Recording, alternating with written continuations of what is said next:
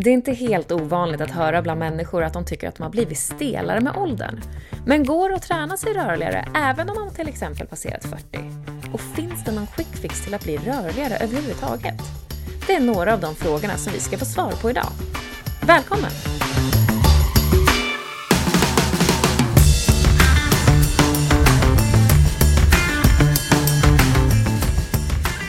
Det här är podden Den nya kroppen. Podden som tar dig hela vägen från topp till tå, från hud till själ och allt däremellan. Jajamän! Det är så roligt att nu är vi igång! Nu är vi äntligen igång! Och jag som säger det här, jag heter Linus Johansson. Jag är fysioterapeut, jag är entreprenör, jag är författare. Jag bor och verkar i Hudiksvall. Och jag är en av skaparna bakom träningskonceptet Soma Move. Men den här podden, den gör jag tillsammans med dig, Annika. Hallå! Jajamän! Hallå! Hej Linus! Hur är läget? Jo men det är fint, jag är så glad att vi är igång nu. Det är jättekul. Vi har pratat om det här länge och äntligen nu kör vi. Jag känner ju dig väl, men jag skulle vilja att du berättar för våra lyssnare. Vem är Annika? Jo, jag har en bakgrund som journalist och idag är jag även personlig tränare. Jag gillar egentligen inte att kalla mig för PT eller personlig tränare, kom på, för det är så en himla utnött titel nästan, känner jag idag. Jag vet inte riktigt vad jag ska kalla mig för, men folk vet vad det är i alla fall. Ja, jag tycker ju att du är rörelseutvecklare och inte personlig tränare. När vi har pratat och du berättar om hur du arbetar med dina klienter så är inte min upplevelse att du tränar dem så mycket som du faktiskt utvecklar deras rörelse. Du får ju dem att röra sig bättre, kunna prestera bättre, springa, lyfta, förhålla sig till sin kropp på alla dess sätt och vis då. Ja, men rörelseutvecklare, det var faktiskt ett bra uttryck tycker jag. Det ska jag nog börja använda faktiskt. Och när det kommer till just att jobba med rörelse och hälsa så är jag även specialiserad på konditionsidrotter och jag hjälper även folk med deras sexuella hälsa. Tycker jag är väldigt intressant. Just det. Yes. Ska vi prata mer om någon gång? Ja, härligt. Och vi ska ju göra en podd tillsammans, du och jag. Och tanken med den här podden är att vi ska lyfta olika intressanta ämnen eller rubriker. Och utifrån dem så ska vi diskutera det ämnet ur ett lite mer holistiskt perspektiv. Eller ja, alltså där man beskriver kroppen mer från ett helhetsperspektiv. Och vi försöker att undvika och fastna i den här fällan av att se kroppen som bitar och delar. Jag jobbar ju väldigt mycket på det här sättet att se, förstå och arbeta med kroppen som en flödande sammansatt enhet. Och det är väldigt spännande, men det är också lite annorlunda att se det på det sättet. Och just i den här podden då så vill vi ju på något sätt göra det, belysa det och verkligen visa eller låta lyssnarna förstå att det finns fler ingångar, fler perspektiv på frågeställningar och olika rubriker och ämnen. Ja, det gör ju det. Och där ligger lite den här idén med namnet också på podden. Kan inte du berätta lite om det? För det var ju trots allt du som kläckte det.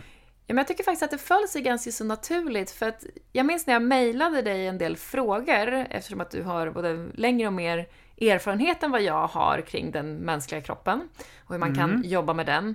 Så minns jag att dina svar, de skilde sig ganska så mycket från andra som jag har fått. Och jag märkte att den här snubben tänker ändå ganska annorlunda, men på ett vettigt sätt tyckte jag.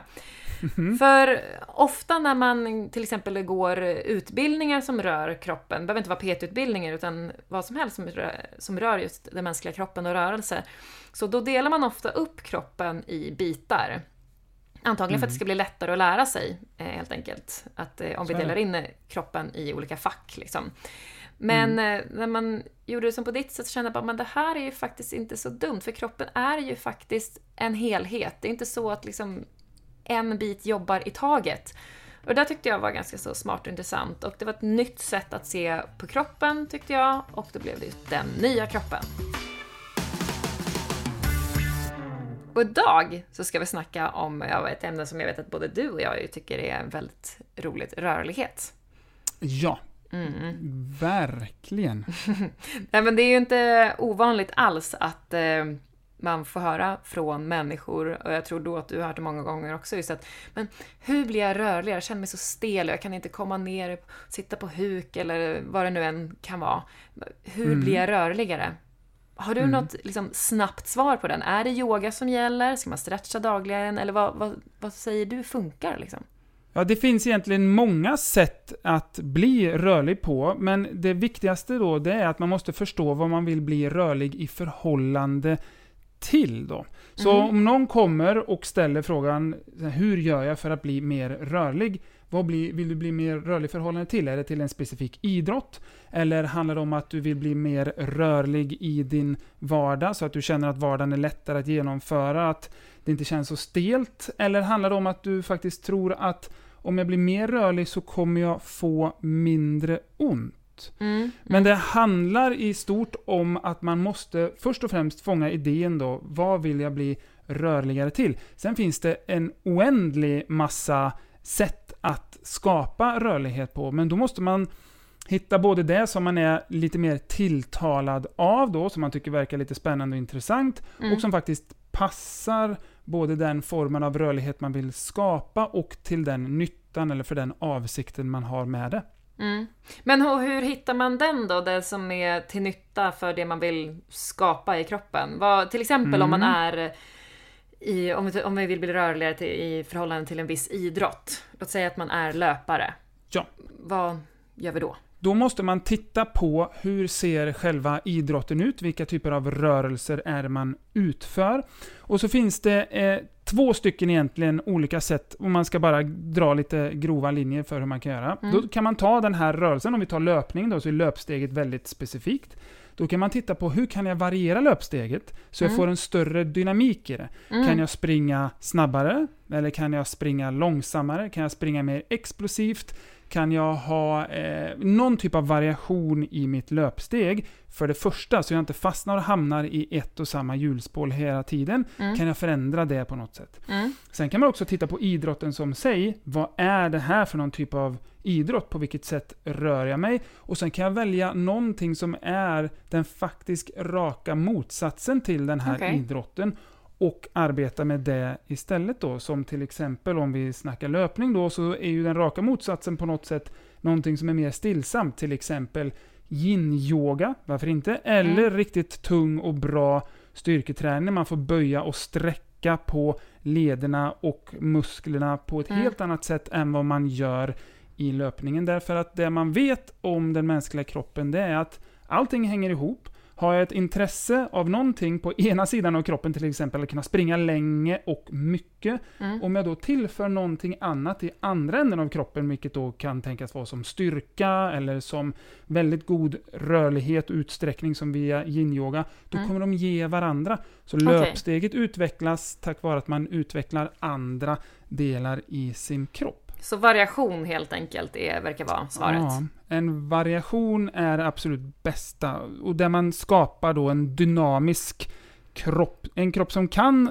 mycket och som vill göra mycket. Det är den kroppen som också får en väldigt god rörlighet. Men det finns också någonting annat spännande med rörligheten. Som allting i den mänskliga kroppen så är det egentligen bara rubriker satta av oss. Vi har försökt tolka det väldigt komplexa som kroppen är, så sätter vi olika rubriker. Och jag har använt dem nu. Jag säger rörlighet, jag säger styrka, jag säger kondition och så vidare.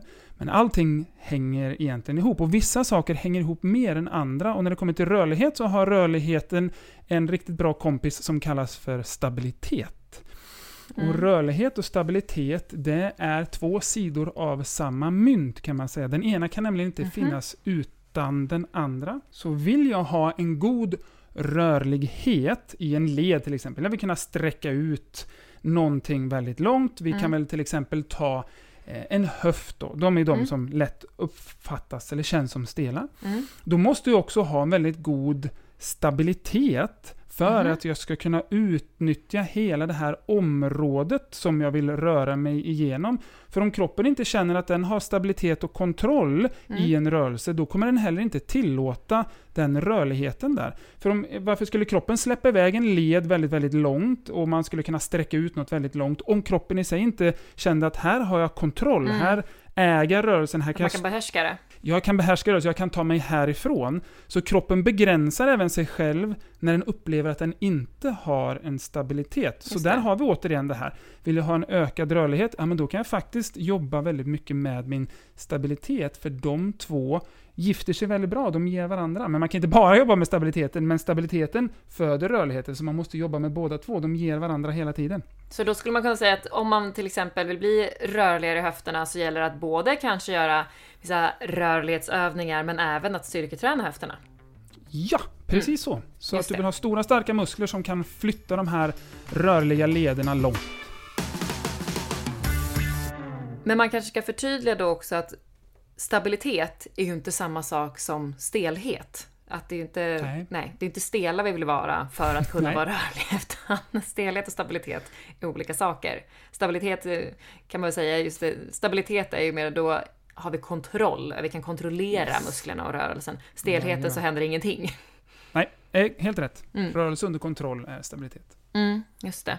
Jag tror faktiskt också, jag tänkte på det som du sa i början, att man måste förstå varför man vill bli rörligare. Tyvärr så tror jag att många faktiskt vill bli rörligare för att det liksom anses lite fint. Att det anses finare att vara rörlig än stel. Och visst, det är ju kanske trevligare att kunna vara rörligare än stel, såklart. Men även att de sagt att det är lite fint och lite bra. Det är lite fint att vara vig, typ. Känns det som ibland. Jo, men det finns nog en sån underton som faktiskt säger att så är det. Och det vet man ju, det känns ju lite härligare att vara rörlig i kroppen och vara stel i kroppen, så att det är fullständigt naturligt. Det skapar ju mer möjligheter oftast. Men om man tar vardagen då, om man till exempel vill bli rörligare i sin kropp och få ett bättre rörelseomfång för att få en skönare vardag och kanske mindre smärta. Hur jobbar man då, tycker du? Ja, för det första då, så som jag antydde lite innan, så finns det egentligen ingen direkt koppling mellan att ha mer rörlighet och få mindre ont. Det kan absolut göra det, men det är inte 100% säkert. Bara för att jag blir rörligare får jag mindre ont, men man kan få en trevligare kropp. Så det är en subjektiv upplevelse naturligtvis.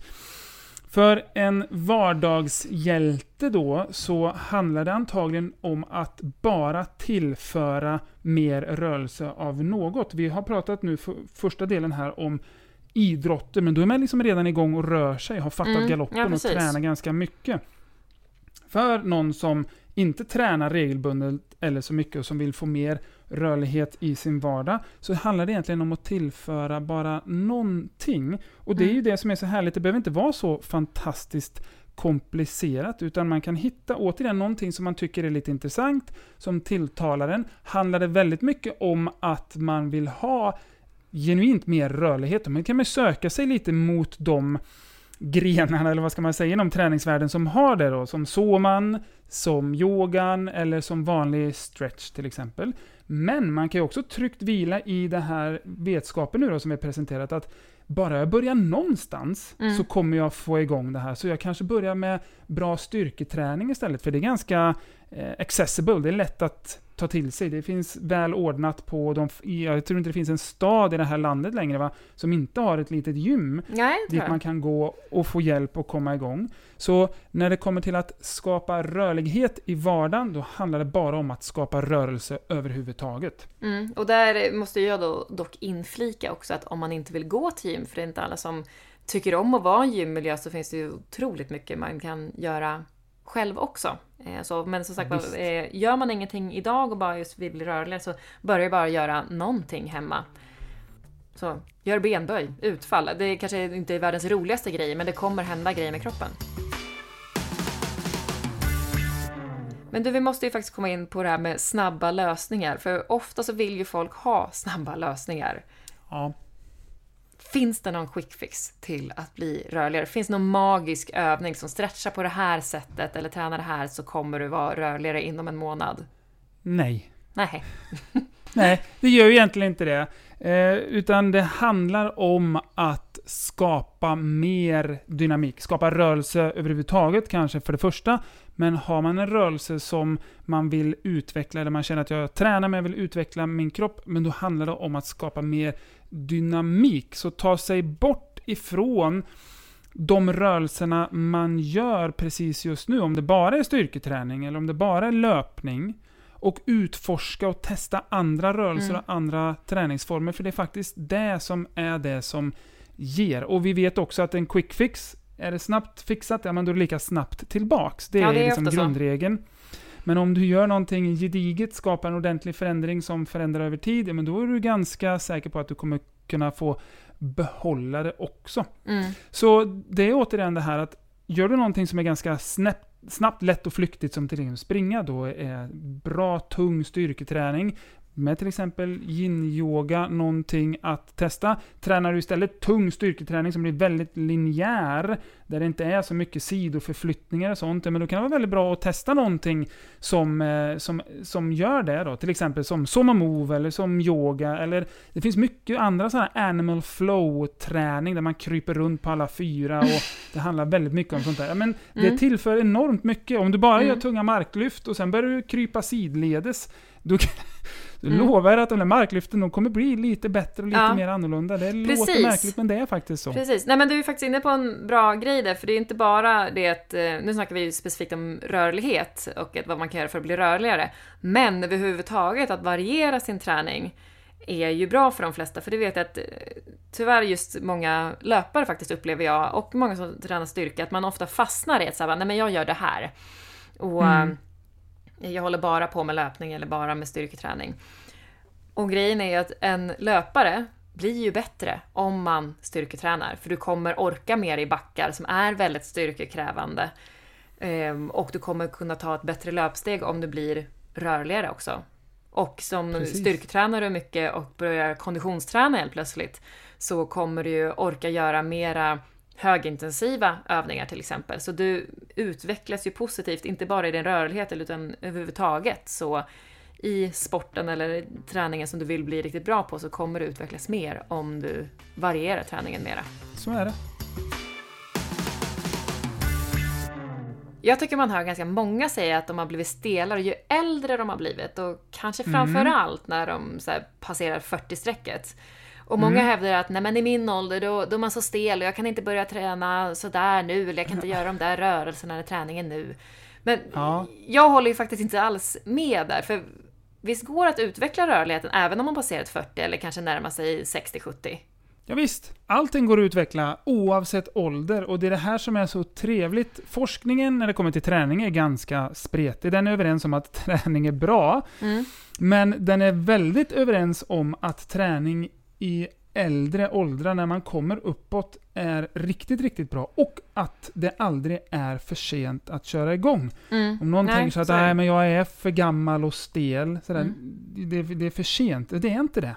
Utan det är bara att komma igång. Sen så finns det en förändring då i vävarna då. Och under den här poddserien så kommer jag arbeta eller använda uttrycket väv väldigt mycket. Ja, och då, det är ett lite favoritord för dig. Ja, det är det. För det är också en helgardering, för då avser jag allting som finns ungefär från huden hela vägen ner till benet. Allt du kan hitta där. Det är hud, det är fett, det är muskler, det är bindväv, det är senor, det är blodkärl, det är nerver, det är allt. Man kan säga att de ligger som i olika lager liksom, så att det blir som vävar som ligger på varandra, typ omlott och så. Så skulle man kunna säga. Så när jag säger väv så menar jag bara allt. Allt förutom benet. Allt förutom benet. Men de här vävarna när man blir äldre, det enda som är det är att de förändras en del så att de blir naturligt lite mindre fyllda med vätska. Och det vet man, det är också därför man blir lite skrynklig när man blir äldre. För man blir lite som ett torkat äpple. Det försvinner liksom vätska, och då beter sig vävarna lite annorlunda också. Men det som är så fantastiskt är att när man tränar och rör på sig så återgenereras ju, du får ju mer vätska, du får ju mer lätthet i vävarna. Ja, det tar naturligtvis längre tid om man är äldre, men det är fortfarande bra och lika bra resultat som när man var ung. Ja, det är skönt att höra, tycker jag. För vi blir bara äldre, Annika. Ja, man blir det, va? Ja. Men du, vad gör du själv för att underhålla din rörlighet, om jag nu får använda ordet rörlighet ändå som en rubrik? Ja, nu är jag naturligtvis väldigt jävig i den här frågan då. Och det handlar ju naturligtvis om det här träningskonceptet Soma Move som jag har skapat tillsammans med Cecilia Gustafsson. Så hur den är nu så kommer jag att bolla upp det här och få det att låta väldigt fantastiskt. Men jag tycker naturligtvis det hade varit konstigt bra annars. Ja, det är bra. Och själva grundtanken med Soma då, det är just att vi ska skapa en sån här rörelseplattform där man just får arbeta med att skapa en dynamisk kropp. Så det är ett sånt gruppträningspass då innehåller egentligen nästan alla träningsbara aspekter. Det är väldigt mycket styrka, det är naturligtvis väldigt mycket rörlighet, men det är balans och det är koordination och det är väldigt mycket kroppskontroll och kroppsmedvetenhet. Det som det inte har då, det är naturligtvis den här överdrivna mängden kondition som kanske till exempel backintervaller eller burpees kan ge oss. Så det är ju en lägre grad av konditionsträning, men det är därför jag tycker att Soman är så väldigt, väldigt lämpat att just kombinera med till exempel löpning. För Absolut. Då får du det då. Kan du ut och springa så får du dina riktigt höga pulser och du kan ligga länge på och jobba med tröskelvärden och gud vet allt vad skojigt, laktas och hej och VO2 och allt sånt där mysigt. Siffror och färger och former. Och sen så kan man in och så kan man antingen hemma i sin egen lilla vrå köra Soman då utefter instruktioner via nätet, eller så kan man gå och köra en klass någonstans till exempel. Ja, precis. Och jag gillar ju också Soma, men jag tänkte att för den som vill se lite exempel på hur Soma kan se ut och kanske vill testa lite själv hemma, så kan jag ju rekommendera att gå in på ditt Instagramkonto, för där brukar du lägga upp lite Soma-exempel ibland, och där har jag själv varit inne och snokat ibland för att få lite ny inspiration. Och sen så kan man ju också gå in på yogobi.com. Och där kan man ju bland annat hitta både föreläsningar och hela träningsklasser med dig. Där du bland annat kör ju Somapass. Så. Ja visst, precis så är det. Men Annika, hur gör du då? Vad gör du för att underhålla din rörlighet? Lite Soma kör du, men vad gör du mer? Ja, jag börjar ofta mina träningspass med rörelser som är inspirerade av Soman och yogan, skulle jag nog säga. Och jag kör ofta med mina rörelser i ett flöde, kan man säga, så att jag aldrig är still. För många kanske ser yoga framför sig, liksom att man är stilla i positioner och så. Men jag rör mig liksom hela tiden fram och tillbaka. Och håller jag igång rörelserna i ett flöde, då blir jag ju faktiskt varm av det också. Så att jag brukar se det lite grann som en del av min uppvärmning helt enkelt. Och det gör jag oavsett om det är styrka eller kondition eller löpning jag ska fokusera på. Jag skulle nog nästan säga att jag är som mest noggrann med att få igång rörligheten när jag ska ut och springa faktiskt. För med mer följsam och rörlig kropp så kommer jag ju även att röra mig smidigare under löpningen. Och det är ju en stor fördel i ens löpsteg till exempel. Ja. Sen skulle jag nog säga också att jag tränar väldigt varierat numera. Förr så sprang och styrketränar jag mest, men numera har jag en mycket större variation. Jag har till exempel fallit för yin-yogan. Det tycker jag är oerhört skönt mentalt också. Sen har jag faktiskt börjat simträna igen. När jag var barn så tävlade jag en del simning. Och sist men inte minst så cyklar jag i stort sett varje dag året runt. Men det tycker jag, det känns lite mer som vardagsmotion, så det tänker jag inte riktigt på att jag gör. Nej, just det. Men så det blir en stor portion av variation i min träning, tycker jag i alla fall. Men jag vill faktiskt lägga in ett men här. Jag tycker ju ändå att jag har flera områden i kroppen där jag gärna skulle vilja utveckla min rörlighetsförmåga. Ja. För man ska inte tro bara för att man jobbar med träning och rörelse så är allt tipptopp i ens kropp. Så är det ju tyvärr inte. Jag har ganska många ställen som jag liksom känner mig stel på. Men ja, det är som sagt var inget quick fix att bli rörligare. Men visst, hade jag bara fokuserat på yin-yogan i ett helt år, då hade jag troligen varit rörligare än jag är idag. Men då får man ju också se lite grann till vad vill jag göra och vad är viktigt för mig när det kommer till att ta hand om kroppen. För även om löpningen då till exempel inte gör mig rörligare så fort som möjligt, så ger det mig ju andra kvaliteter på vägen. Så man får ju avväga lite grann vad som är viktigt för en helt enkelt.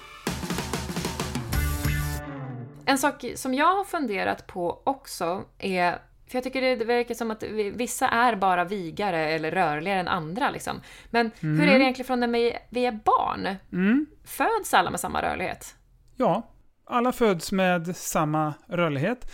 Och det som är spännande då, det vi föds med full mobilitet eller rörlighet. Så ett nyfött barn är väldigt mobilt, väldigt rörligt. Men saknar då istället helt stabilitet. Ja. Och det var här vi pratade om innan då, att stabilitet och rörlighet är ju samma sak. Så när vi är nyfödda då har vi faktiskt inte en sida av myntet, men det är sidan som vi sen skapar när vi då växer upp. Så att när vi har kommit ut i den riktiga världen, liksom lämnat våran mamma, så är det gravitationen som tar tag i oss, och så är den ju våran kompis resten av livet. Och det är ju genom gravitationen då som vi förtjänar våran stabilitet. Först då kunna hålla uppe det jättestora huvudet som vi hade, och sen börja lära sig stå på alla fyra och lära sig krypa, lära sig stå, och sen så den här magiska då att kunna gå och springa, som kräver då den här perfekta blandningen av stabilitet och rörlighet för att kunna göra det. Men det som är spännande då, det är att du föds med samma rörlighet var du än föds i världen, men sen så tas du in i olika samhällen och olika kulturer. Och ett samhälle och ett annat samhälle, de är inte riktigt lika i hur man sen förhåller sig till det. Så i vårat samhälle där vi lever, där sitter vi ganska mycket still. I skolan så sitter vi sitter på jobbet och så vidare. Och vi blir ju kulturellt då, som vi har pratat väldigt mycket om i den här podden, tvungna att då lägga till rörlighetsträning i någon typ av form för att bibehålla den. Men tittar man då på en annan kultur eller ett annat samhälle där man lever kanske närmare naturen då, som naturfolken gör, där varje dag kräver att du rör på dig på ett helt annat sätt, och om du inte har rörligheten så är det svårt att klara av din dag, så att du blir fostrad in i det på ett helt annat sätt. Men då kommer naturligtvis behålla det. För det som din vardag kräver av dig, det är det du får egentligen. Och så måste vi lägga till saker om det inte finns tillräckligt mycket krav i vardagen, sådär som vi gör.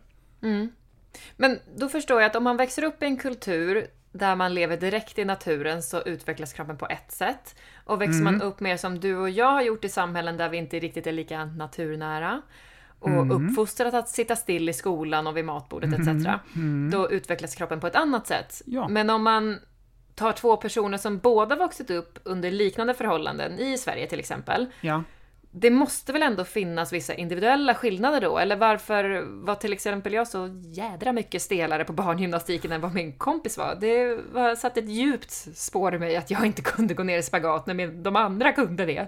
Ja, så det finns självklart då en naturlig variation inom varje population då, som man säger, eller varje grupp människa man tittar på. Men hade vi jämfört två personer i två olika kulturer, så hade med det vi kan se att den ena är väldigt stillasittande och den andra väldigt rörlig, så hade vi nog kunnat se väldigt stor skillnad där. Men naturligtvis finns det också väldigt stor skillnad mellan individer, och det har väldigt mycket med genetik att göra.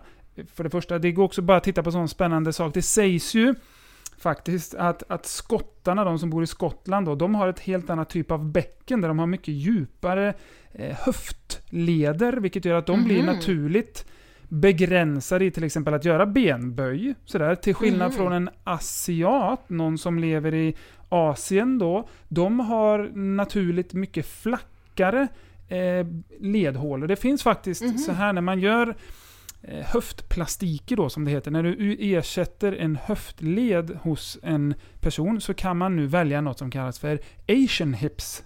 Nej! Jo, man kan välja asiatiska höfter, och då har de mer rörlighet. Och det är om du då inom citationstecken är ung och får en höftplastik, en ny höft, då är det mer liksom lämplig att ha en med lite mer rörlighet i, än om du till exempel är i det äldre gardet och du ändå inte kanske kommer sitta så mycket på huk mer, sådär, då sätter man i de mer inom citationstecken vanliga lederna då. Så det finns faktiskt Asian hips att sätta i. Men sen så finns det också den naturliga variationen då inom en samhällsgrupp, och där det faktiskt handlar väldigt mycket om hormoner. För kvinna, man, ja, men det är inte så himla svart och vitt, utan du kan som kvinna ha mer manliga kvaliteter, och du kan som man ha mer kvinnliga kvaliteter, och då handlar det om vilken då hormonblandning du har. Så har du lite mer testosteron då som kvinna, då får du lite mer manliga kvaliteter. Du får lättare bygga muskler, du är lite starkare, du är lite mindre, kanske lite mindre kurvig i kroppen då, för du får en annan ställning i bäckenet. Bäckenet blir lite smalare och högre och så vidare. Och du blir också lite stelare. För vi män är genetiskt sett lite stelare. Ju mer vävar man har av den här tyngre kvaliteten eller starkare kvaliteten, då blir de också lite knivigare att jobba med, de blir lite stelare. Nu säger du ju mer vävar man har, liksom, så att större muskelmassa också då, antar jag. Ja, precis. Så det hänger ihop. Och sen så kan du vara, som man kan du vara lite mer sirlig och lätt i kroppen och ha lättare att röra dig, och kan tycka, du vet, sådär, att rörlighet inte är något större problem. Du är inte mindre man för det, men du har andra. Så det är larvigt att säga man och kvinna egentligen. Det handlar bara om du har två olika mängder könshormon i kroppen. Sen kan du få vara vad du vill, men de där hormonerna kommer påverka din rörlighet också. Och då ser man den individuella variationen väldigt mycket.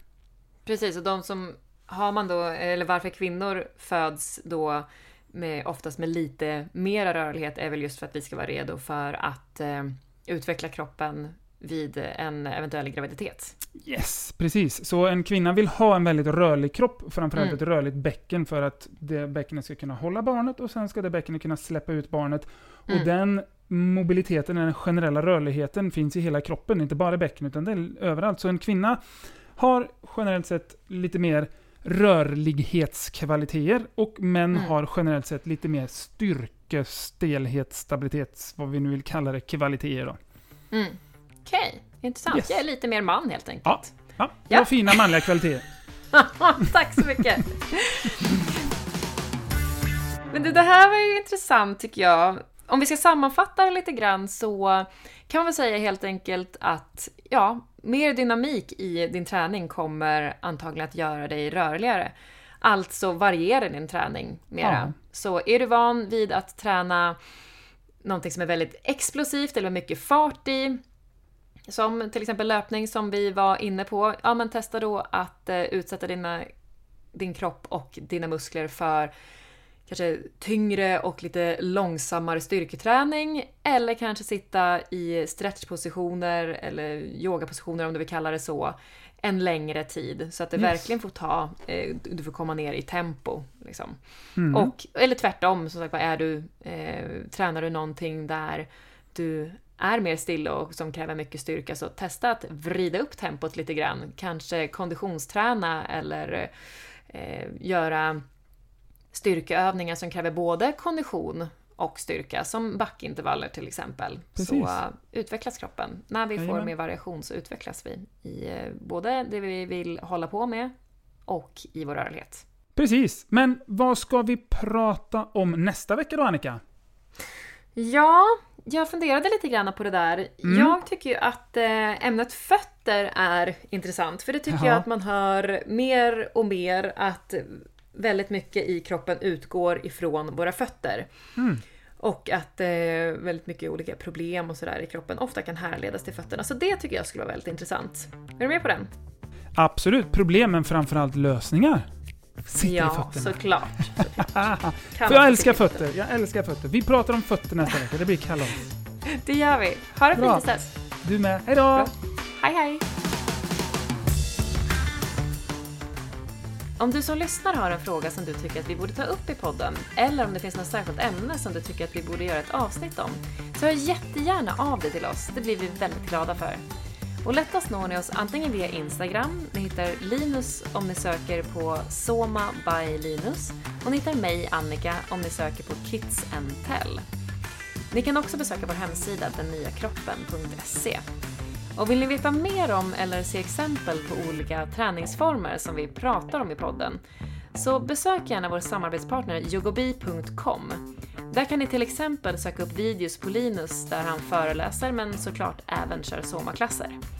Ni hittar även andra videos med andra duktiga tränare och föreläsare som lär ut allt från både yoga till styrketräning. Så kolla in yogobi.com. Det är ett bra ställe. Vi hörs nästa vecka. Ha det fint till dess!